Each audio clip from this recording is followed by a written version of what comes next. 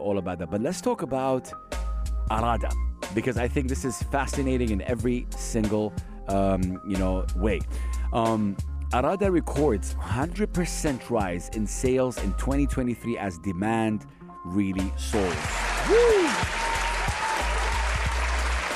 Arada has actually reported the doubling of sales during the 2023 to 7 billion dirham following an unprecedented demand for its premium communities in Sharjah and Dubai.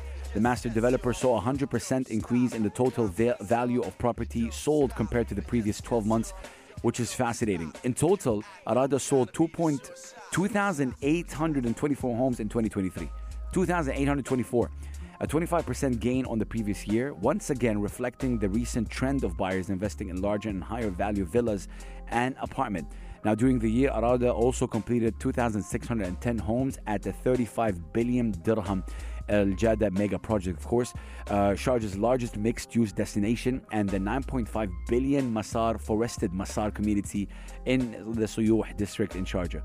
This is fascinating. And then a total of 3,300 homes are actually currently being constructed across Al Jada, Masar, and the Juri Hills at the Jumeirah Golf Estate community in Dubai.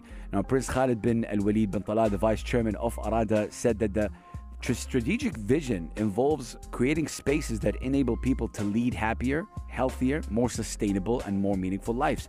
And I love that.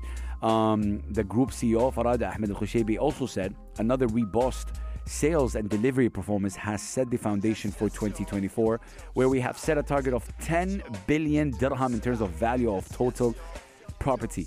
I'm telling you, Arada really doing amazing, and I'm always hanging around in Al Jada. It's beautiful space. And Arada was founded back in 2017, has sold more than 13,000 units with a combined value of over 16 billion dirhams. The master developer manages a portfolio of 5 projects across Dubai, Sharjah, including the recently launched Armani Beach residences at Palm Jumeirah, worth 52 billion.